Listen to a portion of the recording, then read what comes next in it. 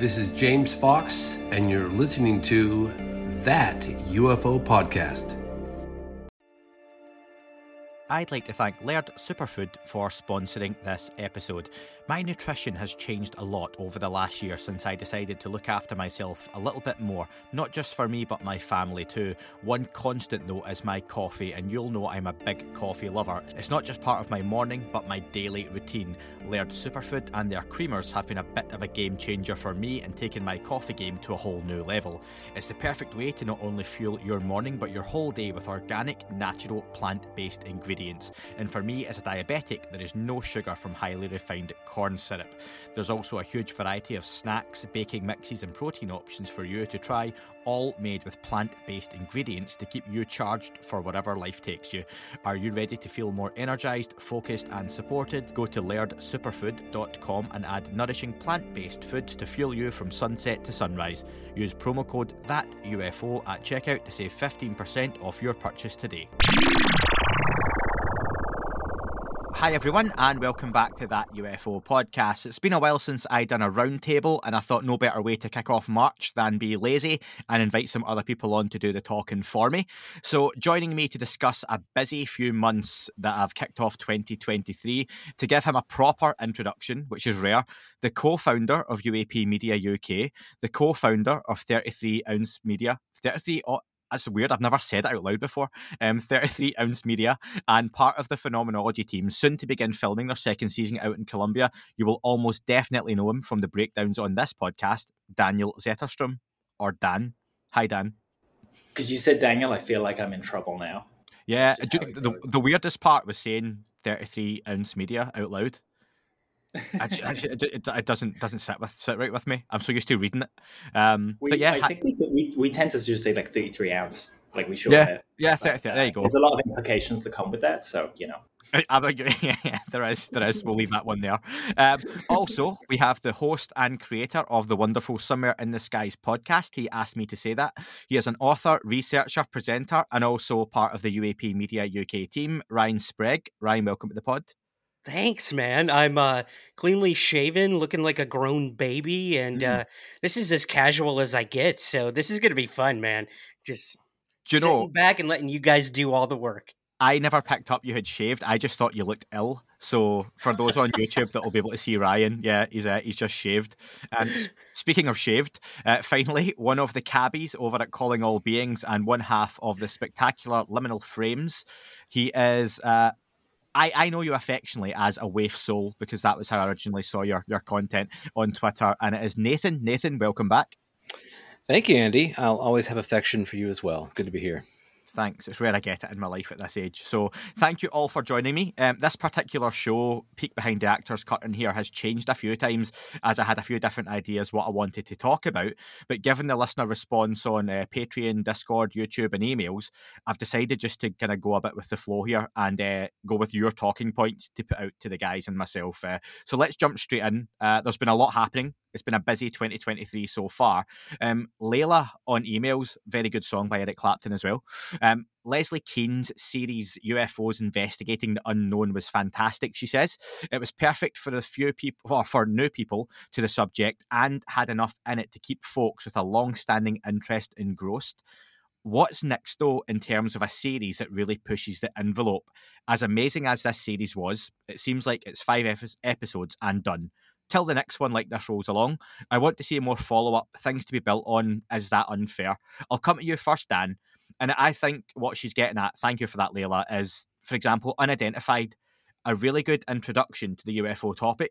It introduced you to people like Layla Zondo, Sean Cahill, Ryan Graves, and others that are now big parts of it. But then a couple of years later, another documentary series drops, which is a fantastic introduction to the UFO topic. Doesn't get built on. Now we have Leslie Kean's series, fantastic introduction to the UFO topic. Is it going to get built on, or is this just another placeholder until the next one comes along? Yeah, that's a really good question. Over the past few years, we seem to have gone from having these kind of low bar, low production quality documentaries to having these kind of 60 minutes-esque pieces of media that are really concise and just really, really well made. And in terms of them being built on, each one kind of brings something new. Like Leslie Kean's series has Helene Cooper, who we've never heard talk before, and a few other characters kind of who open up about certain things. So it's getting more in depth and establishing the players in the space and their credentials in a more in-depth, concise way as we go. The Leslie Kean thing is 5 episodes, Unidentified was 2 seasons. So, it's kind of shrinking down and kind of getting to the point a bit quicker for people. But just like the Phenomenon movie, it gets to a point where it has to kind of go to be continued. And that's not, we haven't got past that yet. And I think the reason is just because enough stuff hasn't happened. We're getting stuff happening almost every week now. And if they were to add an episode, maybe they could maybe like fill the last year. But again, you'd hit that to be continued kind of space. So I'm sure once we get hearings, once we kind of get, another year, maybe down the road, we'll start seeing maybe a follow-up from James Fox there on the Phenomenon, just kind of updating people on what's going on behind the scenes. And yeah, kind of scratching that to be continued itch, I would say. Ryan, I'll come to you next on that same question, but also add, as someone who creates content themselves, right, in different ways, for TV, for podcasts, books, right, you've got it all covered, Dick. Do you think the mainstream audience is there for that continued series to be made? Like, there's that, like Dan says, it's these great series, well put together, introduces the topic to 2 million viewers, 3 million viewers. Is there enough there? Forgetting the UFO Twitter community, for example, which is, a few thousand, and the Reddit community, which is a few thousand, that's not enough to justify another full TV series, is it? Do you think there's enough folks out there to consume that type of media? Yeah, good question. I mean, the normal, I don't want to say normal, but like the everyday person who doesn't look into this stuff like we all do, even now when they find out what I do in terms of producing UFO content or research and whatnot, uh, if I just say Tic Tac UFO, I'd say probably like 95% of them know what I'm talking about now. And that's people who've never looked into UFOs and stuff like that, and they'll just be like, "Oh yeah, what that was like on the east or on the West Coast, right?" So I think we are now at a point where most of the mainstream is aware of a lot of the buzzwords that kind of fly around mainstream media with a lot of this, but they don't know the nitty gritty. They don't know who Commander Fravor is. They don't know who Ryan Graves is or what Go Fast is. So I think, like Dan said, we're at that point now where all these kind of mainstream places are trying to catch up to people like Tom DeLonge and Unidentified, or even the stuff that James Fox did. That's why we're now seeing 60 Minutes and all these mainstream sort of outlets try to do their own version of the Cliff Notes version of a lot of this. So yeah, I think we are at a point where we can kind of move on. But again, that's coming from somebody who thinks, breathes, lives, and sleeps this stuff. So maybe every single one of these things has some sort of value, and I think they do. If one new person is now learning about everything that's been going on since 2017, that's awesome. And to kind of play off of what Dan said, I know for a fact that people like James Fox are trying to do that, trying to move this conversation forward instead of just looking at the Tic Tac again and this and that. I talked to James actually yesterday about this, and he's currently working on something that is kind of a follow up to everything that's been going on post 2017.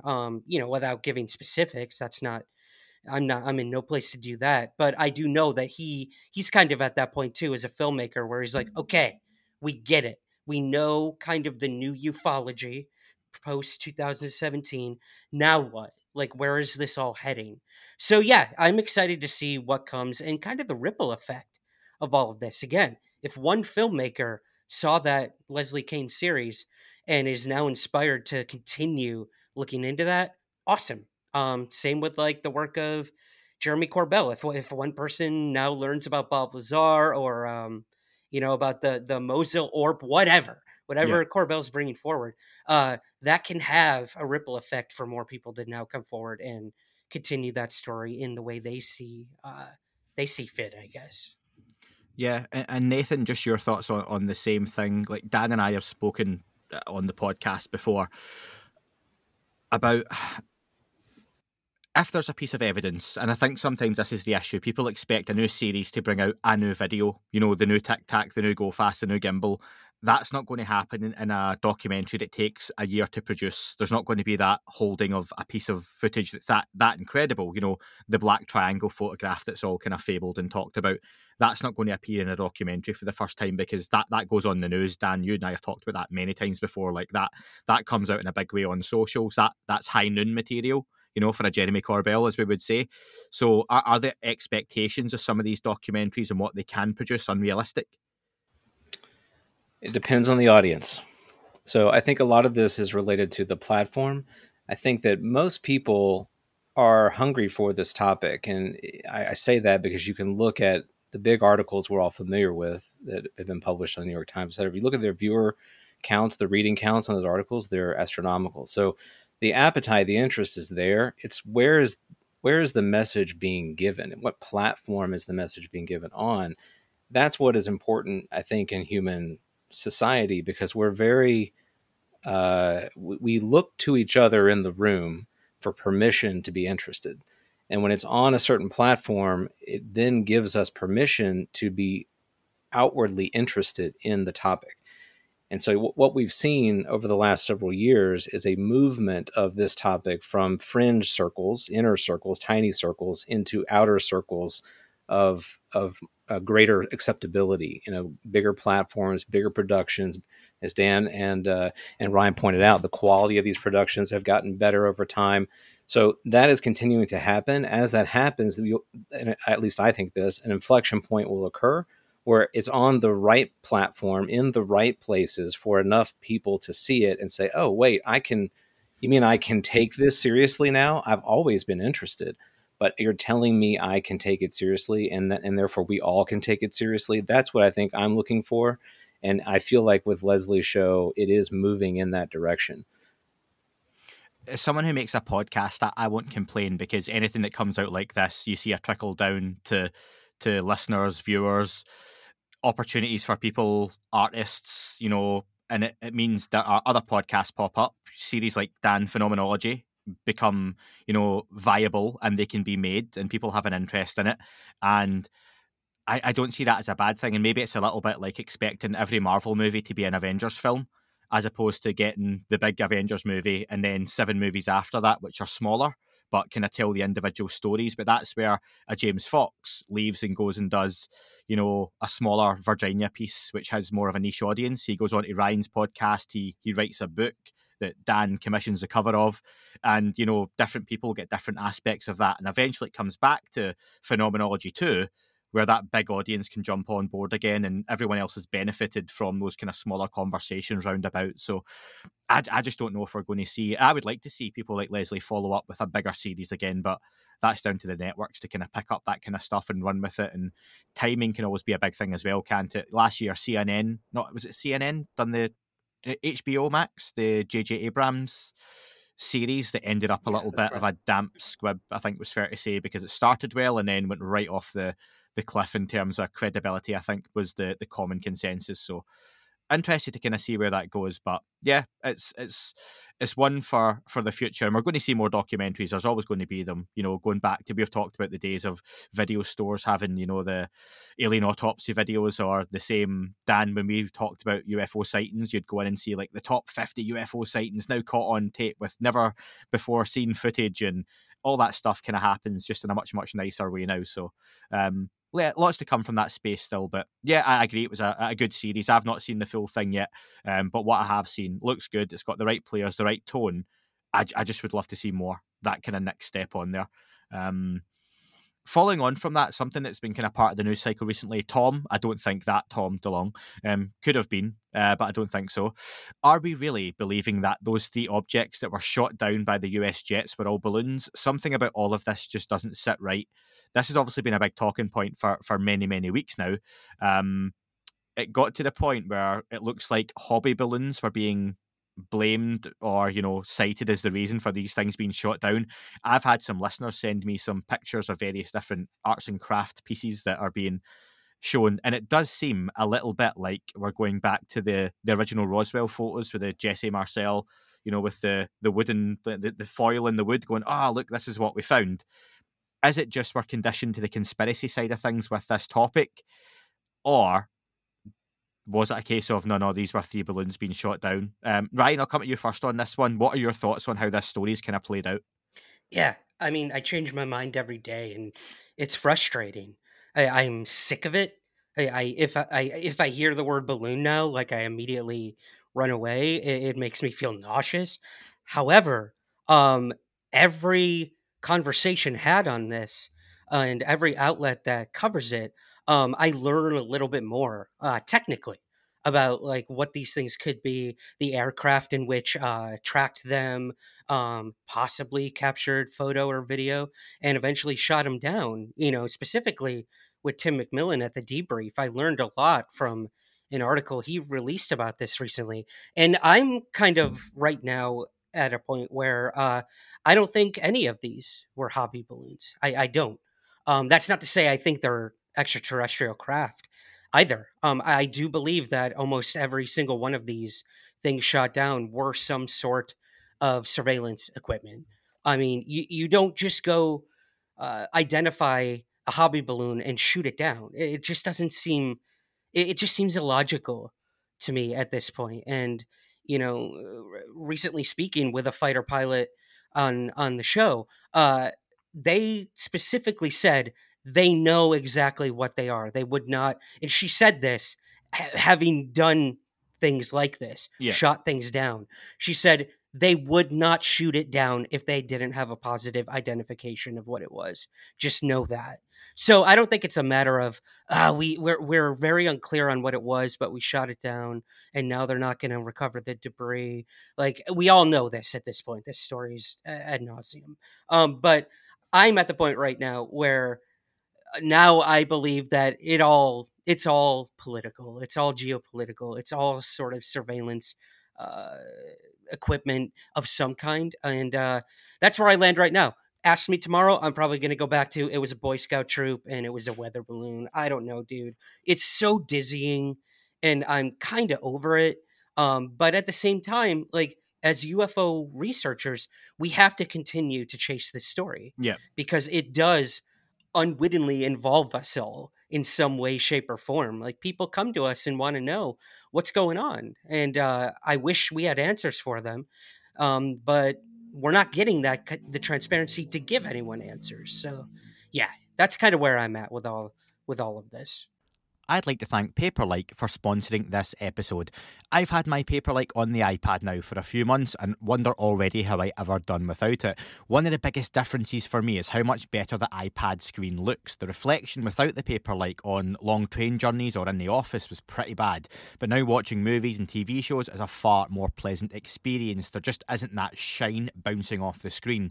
Taking notes and writing podcast shows is also transformed, as it feels like it says, I am writing onto paper thanks to the nanodot technology, tiny microbeads designed to add superior stroke precision when you drag the Apple Pencil across the screen. Perfect for designing your next hobby balloon to be shot down by the US military. I kid. Paperlike is perfect for anyone who owns an iPad and an Apple Pencil. It's a must-have. They really should put it in with iPads. I'd love to see them get that kind of deal. You do get a set of 2 when you buy it, so you always have the spare. It's genuinely made me use my iPad more than I did before, so it's given my existing technology a brand new lease of life. To pick up your Paperlike, head over to paperlike.com/thatufo, click Buy Paperlike and select your iPad size. So if you're ready to do more with your iPad, head over to paperlike.com/thatufo to get started. I'm with you on that. You can land on an opinion, and I've said enough times to Dan on this that I think, X is the reasonable outcome for this piece of footage or this video or this story. But if things come to light where that changes for good or for bad, then you have to roll with it, and you have to have that kind of fluid opinion in this topic. And I think that's where you get a lot of the arguments on social media, don't you, where people are so hard and fast on one thing that they don't allow the rest of the evidence, whether it means it debunks something for them or not, to kind of get in the way. Nathan, how have you kind of followed this story, and where are you kind of sitting with it?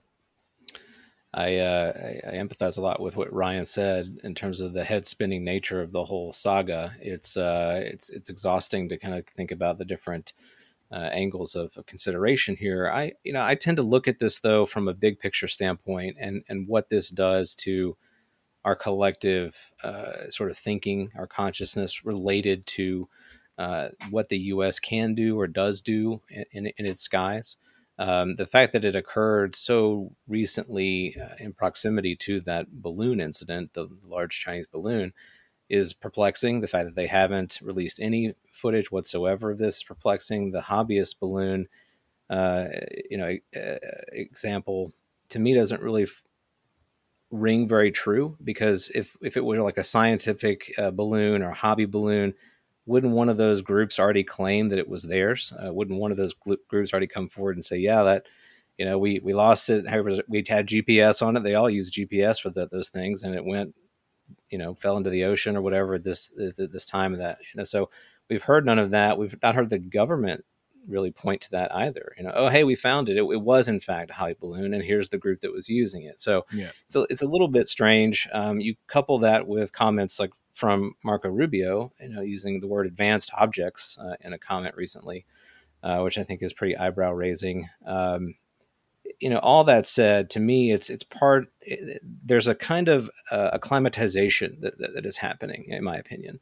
I don't know how well it's orchestrated. I don't know how coordinated it is. It could be pretty loosely coordinated, or maybe not at all. But I think the overarching effect is getting people thinking about what is in the sky, what we do with objects in the sky. And that then lays the groundwork for a variety of things in the future that may take place. So you want the public to think that the U.S. government, has control over its airspace, right? So being able to identify these things and take them out of consideration as a threat to air safety is a great thing for the public to know. Oh, our government's got the skies under control. I can get on the plane and go visit my grandma, and I'm not going to have to worry about something that we're going to run into. That's the kind of narrative that you want to see. But we don't have the complete story. So what I'm looking for now is what is the follow up to that? So I believe there are stories in the works, and the best stories take time. We all know this. It's not that you can just write an article in a day that really digs into the deep aspects of what went on with these incursions and encounters. So there are stories in the works that are going to, in my opinion, reveal greater detail about what happened here. And those will be really interesting. I don't think necessarily that we're going to see like we shot down some sort of alien craft or whatnot, but I think it's a more complicated story than just additional balloons, hobbyist balloons, scientific private group balloons, that kind of thing. I think it's more complicated, and it relates to the overall unfolding, as what I kind of pointed to earlier, the unfolding of this topic more broadly in the public awareness. Dan, I've seen both those arguments kind of online, or points that Nathan's made, that one, this is the US government trying to wrestle back control of the UFO narrative and put the toothpaste back in the tube by going, look, it's all balloons, it's all misidentifications, we're in charge of this, and maybe things will go away. But also, I've seen many people say that this is just the beginning of, in a few months' time, does something else get picked up that they turn around and say, actually, this isn't like what we shot down before. We lost something, and then a few months after that, we've tracked something again, but something shot off into orbit and we've lost it. And is it a way of that potential soft disclosure happening, that they start to admit there's something else out there? Where are you sitting with all of that just now? Yeah, that's a really good question. I think the first thing to say is that the debris wasn't able to be recovered because we all know Lockheed got there first, right? They privately kind of scooped that up. I'm kidding. But yeah, we had a number of different objects there, supposedly found because NORAD opened up their filters, which just means they were looking at things outside of what they'd already identified the fingerprints of. And they found a whole bunch of other things up there. For me, there are kind of a few possibilities here. Either the US is being genuine and they, vaporized these objects and they were small and, the debris kind of flew into the wind and that's that. Or they recovered these objects, and whether it's anomalous or related to spy activities, there's some intelligence value there. So they don't want to kind of show their hand in the same way as they didn't show their hand in terms of saying, hey, these are the shapes of all the UAP in these range Fowler reports that we're getting. That was all classified. We know that. And there'll be a reason that was classified. It might be a case of not letting China know that we know that they know that we, those kind of, like you say, political games, right? Or the US shot down some object that belonged to the CIA or something like that, and they're just trying to cover up a whole bunch of humiliation and just being inept. It's always funny with these things because you have the two extremes, that either the government is playing 4D chess and is brilliant and covering everything up, or they're completely terrible at what they do and they're just humans behind the wheel and they're flawed. So both of those can't be true. It's probably somewhere in the middle as a lot of things. It's been really interesting seeing the kind of the myth build, though, and people taking these different portions of the story and running with them. Probably very similar to what happened back during Roswell, where the lie supposedly travels around the world before the truth can get its pants on. That's the saying. So we're essentially seeing a modern day UFO myth being built, no matter which way we look at it. But the important thing is that these objects allow us to kind of clear up the data pile and to better define what it is that all of us here today are interested in. There's huge interest due to this being covered more, which just leads to more opportunities for series and films like we were just talking about, because people are going to be looking for this really concise, good information. The whole Pico balloon thing is really strange. The North Illinois Bottle Cap Balloon Brigade, which sounds like a fun club, that's a mouthful. NIB, we'll just say, their website's actually gone down now. The publication that said that they were responsible and it was one of their balloons has a number of kind of DoD connections that a few people have pointed out are quite shady. And now their website is down. So obviously that's sending everyone's conspiracy flags up. But it could just be that they know that they will be fined for those Sidewinder missiles. They'll have to pay the bill for all of those operations. And so they're like, crap, take the website down. It wasn't us. We haven't done anything. What's a balloon? Let's just pretend. So that's really interesting. But as Nathan and Ryan kind of both touched on, we have to be open to learning and to having our ideas challenged, because daily there are new things that just make you kind of wonder, what direction this is going in. We can all agree that the government is just oozing confusion in its messages. It raises questions. This whole situation raises questions about readiness and response to potential threats from anything in the airspace that they don't know what it is. That led to Biden kind of declaring that there's going to be an interagency UAP task force, which is amazing because that's what we wanted this whole time. It's basically saying, look, Arrow isn't fit for purpose. We need something better to be looking at all of these things and giving them out to the correct departments so the people that look at drone threats can identify those threats and deal with them. But that does leave that nice, tidy pile of anomalous data for us that is what we're interested in. Something curious, just to kind of finish off, is that NASA's study, they have been quietly updating their page as they've gone along. They haven't updated it with a lot. But when they announced their study, their website said that they were looking at unidentified aerial phenomena. Now, after this whole debacle, they've actually changed that definition to unidentified anomalous phenomena. So even though the news has kind of broadened out this scope to kind of be like, oh, UAP are balloons, NASA are kind of going, actually, no, we're going to include this anomalous kind of term because it kind of pushes the balloons out of the way. Then that's not what we're interested in. They clearly want to learn something and they want to use their scientific instruments to help kind of demystify this whole thing. I just hope at the end of the day the balloon club aren't too deflated. I can't even say that with a straight face. Sorry, I was sitting on that for about 3 minutes there. Yeah, could tell. Yeah. I had to do it. But maybe that's why the Sidewinder missed. They popped it and it was doing the kind of thing that balloons do. Yeah, I made my first ever TikTok video, and it was the up video of the house and up going up with the balloons, and then the Chinese balloon being shot down. Listen, let's open up our own radar and move from nuts and bolts into a little bit more of the spiritual side of things in the UFO topic. So Chris Bledsoe Sr., his book UFO of God, released a couple of weeks early and is pretty big news in the UFO world right now. So we'll get some thoughts on that. This was from Well Behaved Dogs on YouTube, and basically asked, he or she said, I would like to hear more discussion regarding the Bledsoe family and Chris Bledsoe's huge amount of uploaded videos of orbs on Instagram. Nathan, come to you first on that. I don't know if you've even managed to pick up the book yet. I'm just starting to read it in preparation for Chris Bledsoe coming on the podcast next week or so. What your thoughts been? Oh, that's great. Glad you're getting a chance to talk to him. Yeah, I did pick it up. I've started. I haven't finished it. Of course, I'm familiar with a lot of the stories from Chris Bledsoe, having heard him speak many times. I'm familiar with kind of many of the events of the last year, and some of the anecdotes from the story as well that I'd heard about through some other channels.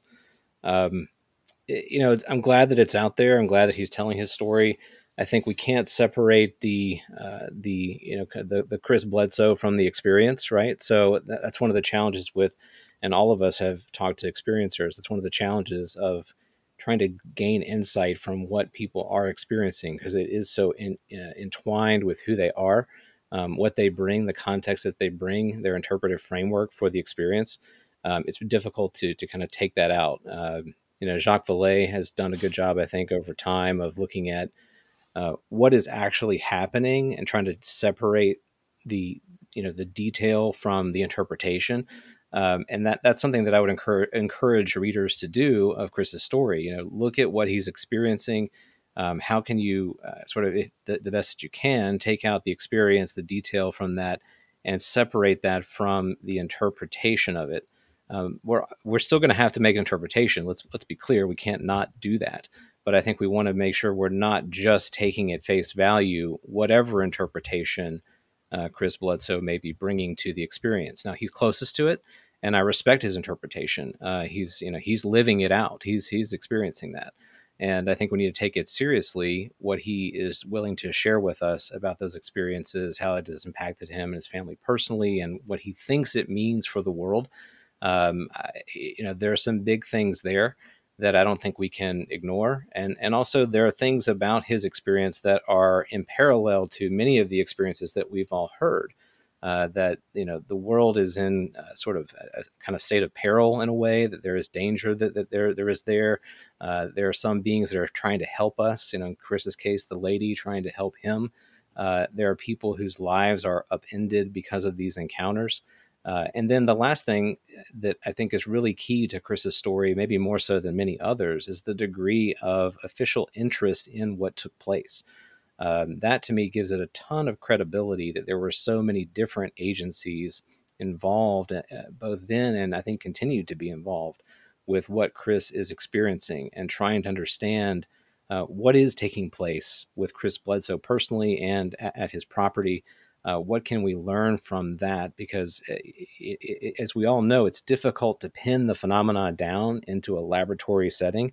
We really have to go where it's happening. So we're going to go to places like Skinwalker Ranch. We're going to go to places like Chris Bledsoe's house, trying to figure out what's taking place, because things seem to happen there. We have a lot of documented examples of that, both not just from his orb videos, which I know some people can be very frustrated with, but people who have been with him and have seen things happen. I know people who have had that experience, and it's hard to discount that. And I think that, to me, is what it really does kind of move things forward. I don't know about you guys. I'm at the place now where I don't need another video. Like, the videos are actually, like, I almost kind of don't even want to watch videos anymore, because to me they're just that their distraction. But when someone tells me that they've had an experience and I trust that person, I take that very, very seriously. And I think that that's what's happening here with Chris. It's kind of again, I'm going to come back to kind of my bigger perspective. It's giving people permission to come forward with what they are experiencing and say, this also happened to me, and I don't understand it. And here's a person who was brave enough to, publish their story, and people take him seriously. Well, maybe people will take me seriously. The more Chris Bledsoes we have, the better off we are. Dan, we've talked about the Bledsoe story publicly and privately a few different times, haven't we? And echo some of the thoughts of Nathan there. On the aspect of the question from Well-Behaved Dogs on the uploaded videos of orbs, you've got far more of a deep interest and understanding of light phenomena and ball lightning, orb type objects than I do. What are your thoughts then on the Bledsoe story? And I'll just be really honest, and I'll say this to Chris, that some of the videos that I see uploaded, not to take away from what he may be experiencing, like Nathan says, don't look anything dissimilar to satellites to me. And I think I said something very similar to Ryan when I spoke to Ryan Bledsoe as well, that it can be hard with a camera phone at, several thousand feet away to differentiate that. Yeah, absolutely. It's been really interesting seeing Ryan come into the conversation for that reason, because until that point, it was kind of a single source story, right? And those were thrown into Room 101 by Sean Cahill. So, it's nice kind of getting that the family expanding on it. And on Ryan's podcast, he's had on like his sister, the other brother, and they've all talked about these anomalous experiences throughout their lives. So it's very clear that something is happening. What that something is what's up for debate. There's clearly a lot of IC involvement. We have people like Tim Taylor, go in and interacting with them. Lou Elizondo and Tom DeLonge went to meet Chris to retrieve some material from them. So there's, to use that phrase that a lot of people kind of hate, there's a there. Mm-hmm. Now, what that there is the big question. The whole thing with the lady is really curious. That just makes me think of all the Marian apparitions that have happened over all the years that the Catholic Church has, kind of signed off and authenticated a lot of them. And their experiences, just like Chris's, where you have a lady who appears that seems to communicate a warning to humankind, and we'll visit them again. And every time the lady appears, she seems to ask the person to bring more and more people to her to kind of communicate this. Now, that's really interesting, not just from the lens of UFO, but also from the lens of thinking of things like Project Bluebeam, where supposedly technology would be used to show people their specific religious figures that would mean something to them, to get them to act in the world in a certain way. This, fits the bill. Not saying that that's where it is, but, I see involvement, a little government technology. There could be someone messing with Chris here. But there's clearly an inciting incident that Chris had that seems to come from that. He hit that kind of really low point, with his Crohn's disease. He thought that was it. And then this lady appeared to him and he had this UFO encounter, which kind of runs through a lot of different experiences. The cover is really interesting to me. It's Salvatore Mundi, which is a lost Da Vinci painting, supposedly. And the interesting thing about that cover and that painting is that painting has never been authenticated as a real Da Vinci. It's a bunch of different people feeding into each other's myths and pulling the wool over each other's eyes. And I wonder if that cover is kind of a little clue as to what's going on. Not necessarily that Chris would know about it, if someone is kind of playing with him in that way. But I'd be curious to talk to him about that and to ask him about that. Yeah, fair point. The whole thing makes me think of like the phrase phenomenology, where we all kind of, depending on our upbringings, depending on where we live, depending on the friends we have and the people around us, we all see the world through a different lens.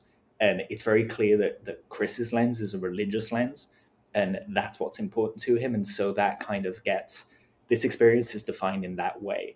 And not everyone's kind of into that angle. There's that famous quote from Star Wars, Star Trek even, where Shatner says to a being that purports to be God, what does God need with a spaceship? Which is, bang on. God would need a spaceship. So it makes you wonder, the second that cognitive manipulation comes into the picture, which supposedly these things can do, all better off. You can present as you want to present. You can make people see what you want them to see, think what they want them to think. And so it's important, like Nathan said, to have these experiences shared so we can all kind of go, you know what? None of us understand this. None of us know what this is.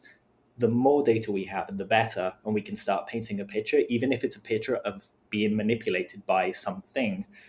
What I love about Chris's story is the human element and how much it's changed him, because that's something that we probably will hear more about going forward, but films like Witness of Another World really lean into that.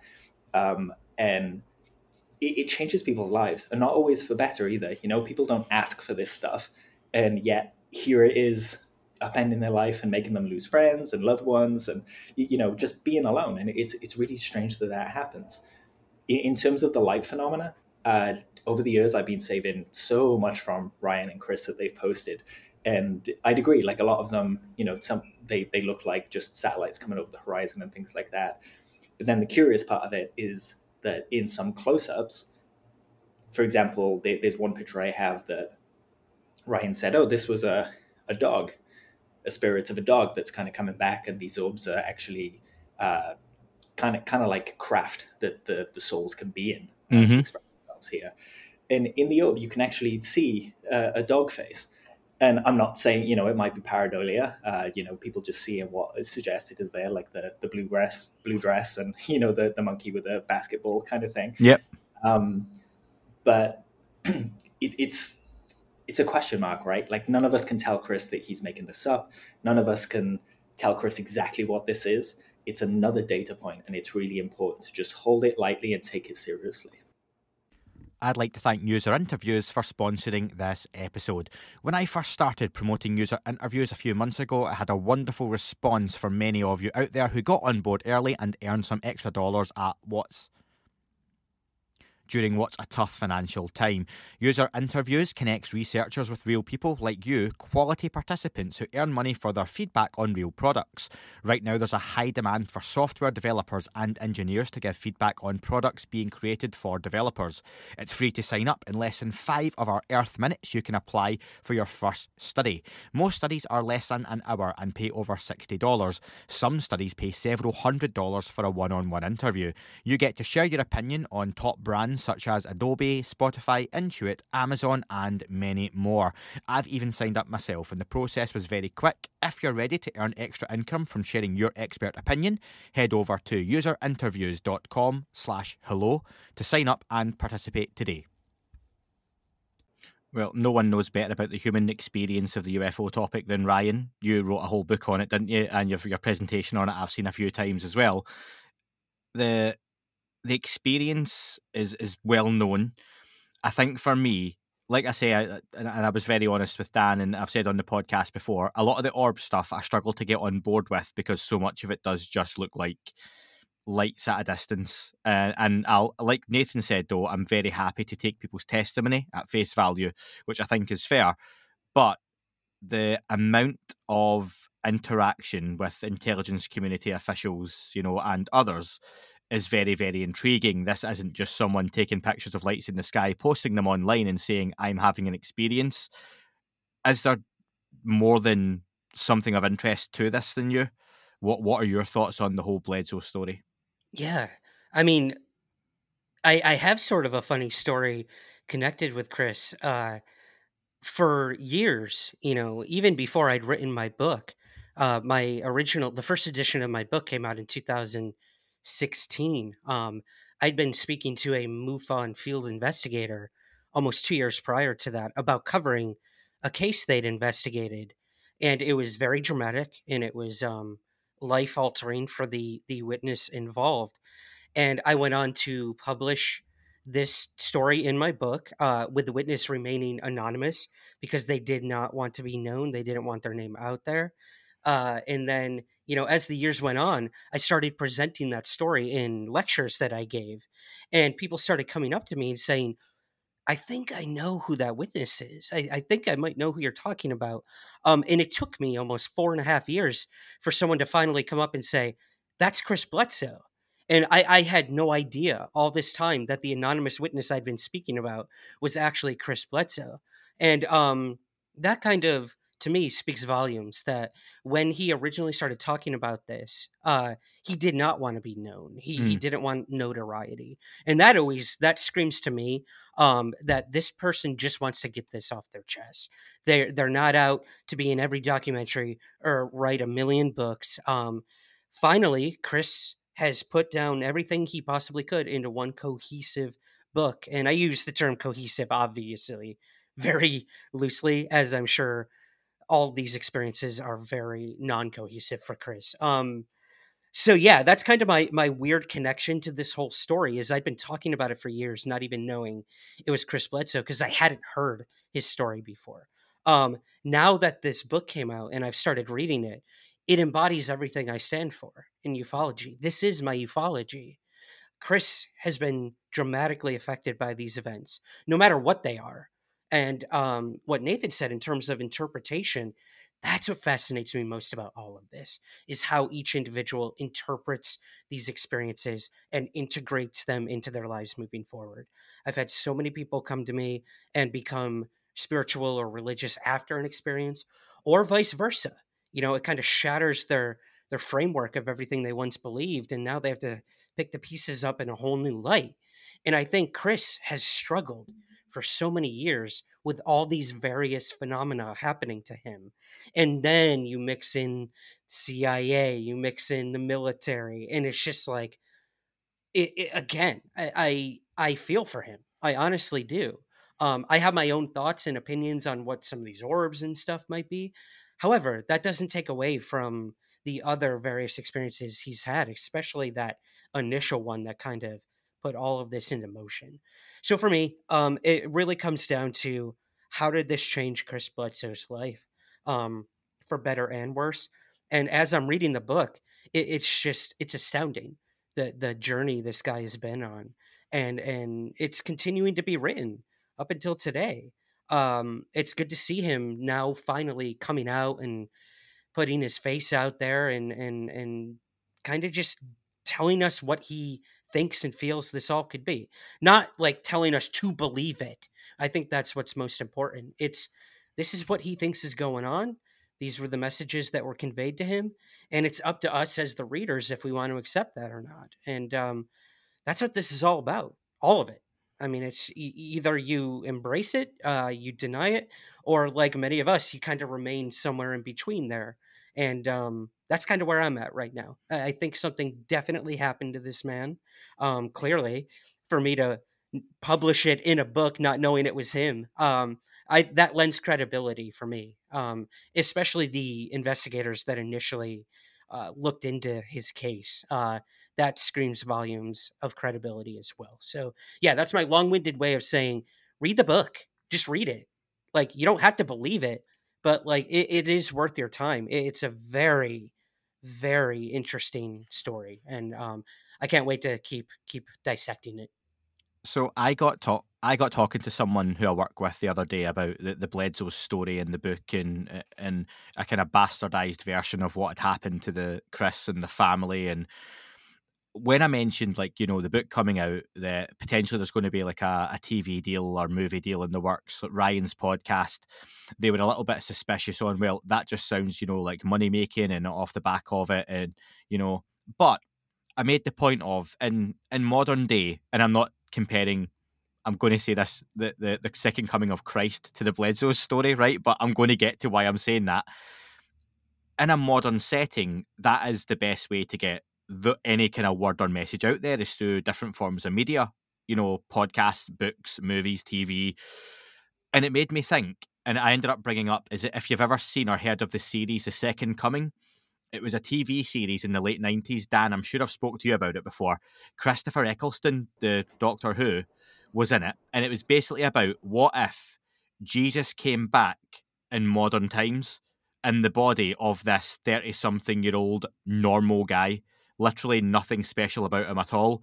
And just very quickly, synopsis, he wakes up in come running across a field, not knowing where he's been, and basically tells his friends and family, I've been away for a few days, I'm Jesus re-embodied. He then puts a note out in a newspaper, I think it is. Bear in mind, this was the late 90s. It basically says to people, gather at this place and I'm going to perform some kind of miracle. I've just got a feeling, but I don't know what it is. He ends up going to like a football stadium. I'm pretty sure it's Sunderland. I'm not entirely sure, but I think it's Sunderland, something like that. And a massive beam of light hits the pitch, and it's then, how does the news media break this down? And it's, you know, some say this is genuine, some say it's a miracle, some say it's some kind of light illusion, you know, some say it's just a trick. And then it ends up, it's a really powerful kind of 2 or 3 part series about, it turns out, no, he actually is the second coming of Christ, and it's how the world deals with it. So if anyone wants to go and find it, you can get it online in different places. It's called The Second Coming. So good. But yeah, it just made me think of, well, what if that did happen these days? How would a spiritual entity reach out and get a message out to the world? Because going back 2,000 years, there were no books, no TV series, no podcasts, no social media, you know, no news channels, no newspapers. So wouldn't that be the best way to get those types of messages out there? Even to go on to like the Ariel School documentary, for example, I asked Randall Nickerson, do you think the event happened then for him to make the documentary now to get the word out? And maybe the fact that it's been 30 or 40 years since some of these events doesn't actually matter. And it's just now the technology is there that we can get the word out. So I ended up having that kind of chat, and the person wasn't massively into UFOs, so they were a bit like, nah, I'm not sure. But I was almost convincing myself that I can see how, in a modern setting, a lot of this stuff can be really difficult for folks to take. And I think that goes back to the classic UFO conversation, doesn't it? Of, yeah, what if it's not little green men coming from another planet? And you start to go into different realities, dimensions, physics, and all that kind of good stuff that we like talking about. And it just, the average person who doesn't have an interest in a UFO topic just taps out. They're like, nah, not for me, no more. And that's me gone. So yeah, so that's what I kind of thought. But yeah, The Second Coming, well worth a little look if anyone can find that online.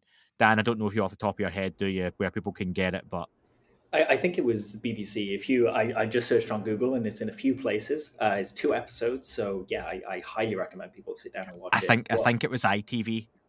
Was it ITV? There was adverts, yeah. But yeah, so it might be hard to find. But yeah, it's definitely worth watching if you can get it. It's probably on YouTube because it's that old now anyway. But well worth a watch, folks. Listen, let's crack on with a question from one of the patrons, Gnosis, long-term listener to the podcast. I'll now read the context to this as well because he always puts a lot of context. He wants us to talk about the elephant in the room. Arrow. So this was the department the whole community was banking on to get the kind of public-facing investigation we had been craving. Arrow was our big victory, the jewel in the crown that Elizondo, Mellon and co were working towards. But what we now know is that not only has the department been understaffed with just 3 people, but come crunch time and multiple UAP incidents take place officially in US airspace, there's radio silence from this department and the White House act as if it doesn't exist. We see a congressional call for additional funding for Arrow, but after the disappointment and delays with the last report, it feels Arrow is yet again a token gesture with no clout. My feeling is that disclosure is coming, but it won't be coming via Arrow, and that this department is simply a focus point for Congress to keep this topic alive in the halls of power. Dan, I'll let you kick off with that one. So I'm going to ask you to repeat the question again because I was looking for the second comment to give you guys the link. You were typing away. Ryan, listen, go with Ryan first. Dan, I'll put the question in the because it was a body of it, okay? And you can read that one, and we'll go to Ryan first, okay? Yeah, sure. It's interesting. I know once Biden made that announcement about this interagency opening up, I think it was the War Zone the following day came out with their story, Broken Arrow. Like, where is Arrow in all of this? And it's frustrating to learn that this group, that a lot of these individuals behind the scenes have been kind of working to get funded, to get established, was announced, and then we're not going to be used for the very purpose in which all these events unfolded. I know that I believe it was Sean Kirkpatrick was present at the classified briefings on these 3 objects shot down. So it's clear that Arrow is involved. It's not that they just aren't a part of it, but it is, as you mentioned, just a few people. They're still looking for additional funding, as we've seen through Senator Gillibrand and Rubio, and this call to get more funding for this thing. And I also heard too from various people who spoke to Arrow that they're working on a shoestring budget. It took them almost like 4 months to get back to me about. They invited me to come speak with them, and it took them almost 4 months to finally get back to me. That's how kind of limited their resources are right now. So yeah, I think what we're seeing right now is the group is established, it's there, but it's baby steps. And what better way than to kind of, what's the term, kind of just dive right in, I guess. Here's 3 unidentified objects that we shot down. Okay, Arrow, we're going to see what you can do with this. So I think what we're seeing is Arrow is involved in everything going on right now, but it's not just them. They're getting people from the different various agencies and whatnot involved too. So yeah, I think right now it's kind of we're still yet to see what Arrow is capable of, and this is just the beginning. So I look forward to whatever comes out in their next report on what everything going on right now. That's what I'm really looking forward to. That when the next report comes out, will we finally find out what those 3 unidentified objects were, or will they once again say balloon-like entities? I don't know, but yeah, I'm not giving up on Arrow just yet. I have hope that the reason they're there will be put to good use, and I look forward to whatever happens next with it. Yeah, I can feel that disappointment from Gnosis. I think it reminds me of when a massive football team in the UK have a billionaire owner or company behind them, and they say they want a fan group to come on the board and have a representative to sit amongst all these multimillionaires and billionaires to help make decisions for the good of the football club. That person has no real power, and they've got that token representative seat to make it feel like the fans are justified and they're represented. And I hope it doesn't become like Gnosis has sort of said, it's just something for Congress to think that they're keeping the foot in the door and not letting the door fully close over. So yeah, I'm still on the fence with as to what we can see Arrow actually produces. And I think I was very fair with Dan in the last breakdown when the report came out that the next report from Arrow is a big one in terms of, are they going to be any use whatsoever to the general public going forward? Or, not to say they won't have their uses in the background, but if it's another nothing burger, as people like to call them, I think for many that'll be the kind of Arrow's kind of served its purpose, and it'll be turning a blind eye to it from then on in. Dan, have you had time to read the body of the question? I have. Thank you for giving me that time. I appreciate No, that. You're all right. Nothing burger is an interesting phrase because plenty of people just eat salad burgers, right? We have to remember that the Arrow was a repurposing of UAPTF. That was where it started. We're not looking at, like Gnosis called it, the crown jewel. This isn't what it is. This is essentially an organization that came from an arm wrestle between senators and the DoD. The UAPTF was announced to kind of stave off that congressional oversight that people like Gillibrand were calling for. And Arrow was it was announced before the new legislation came in. So even when we're looking at the report that came out this year that was written by Arrow, it was fulfilling the mandate from last year's NDAA. And for that reason, I'm looking forward to the next one. And I know people in the UFO community always say, oh, the next one's going to be the one. But I think you're absolutely right in terms of saying that's where we're really going to see the worth of it, and to see whether Sean Kirkpatrick is really wanting to do a great job of looking at UAP and helping define it and figure it out, or whether it's just wheel spinning from the DoD. For me, it's a start. It's not the whole thing. It did start from a gesture from the DoD. The arm wrestle is very present, and you can kind of see these internal factions kind of trying to leapfrog each other to control this story. The Air Force is very quiet. The Navy is kind of running forward with this. And now we've got the administration running forward with this because Biden's taken it upon himself to announce the interagency task force off the bat of these balloons. It's really interesting. I think the interagency solution would be better just because it allows them to pool all the resources properly and do it in a way that it isn't colored by the oversight of people like Susan Goff and her superiors that we don't know the names of. The sooner that effort gets started, the better for me. That is the crown jewel. That's what we want. This should be a worldwide conversation. This week, we've heard that Canada is looking into it. The UK is still really quiet. I expect maybe in the next year they'll say, oh yeah, maybe we will pay a little bit of attention here. But yeah, it's clear that Arrow isn't fit for purpose. But good faith argument. We'll see how it goes forward and give them a chance to see if they can right that ship. And Nathan, on Arrow, performance review. It's the Aerophant in the room. So I've been waiting on that one. I such appreciate that, Eddie. I think you can imagine it was a little bit of a political gamesmanship happening there when this whole balloon debacle took place, and the executive, sort of making the decision to implement an executive working group to tasking an official group to deal with this. It looks better for the executive to have that initiative and have the, kind of, we're taking action, we're doing something. And you saw this in the rhetoric too. The politicians were saying, wait, we already had something, like, why don't we just fund the thing that we've on a bipartisan basis already created, and let's just build out the framework that we've already had in motion. from the executive perspective, it's like, well, we need the political points here. We need to look strong. We need to look like we have our arms around this, that we're in control. And so they're implementing something that sounds like a thing an executive would do. Like that's like the classic thing an executive would do. You've built this awesome thing down in the lower department. Well, I'm going to steal it, and it's my idea now, so we're doing it.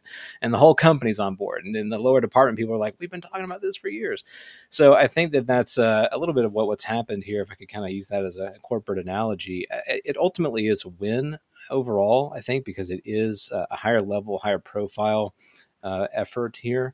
I would also, though, I think, ask folks to consider, what is wrapped up in the entire exercise of disclosure. I mean, this is obviously a huge topic we could go down into here, but where does it come from? Who should it come from? How is it going to happen? And what is it really about? What does it really mean? And I think, I take very seriously some of the insight that I've gotten from folks like Frank Milburn, who've talked about this from a state level perspective. If we're talking about the kind of technology that is literally paradigm shattering and game changing, our government, any state government, is not going to show all of its cards right away. It would be irresponsible of them to do that. So I think we have to, in some ways, temper our expectations from the state in terms of what they're going to ultimately share with us. I do want the state to take it seriously, and I think that's exactly what we're seeing happen. But I would caution folks to sort of put all of their hope, all of their eggs in a government disclosure basket, because I don't know that that's really going to happen. And I would also argue that maybe that it shouldn't happen that way, that there's something about disclosure, about this phenomena generally, that is not something that is going to come from the top down. In a way, it has to come from the bottom. It has to come from an individual level and percolate up through the society. And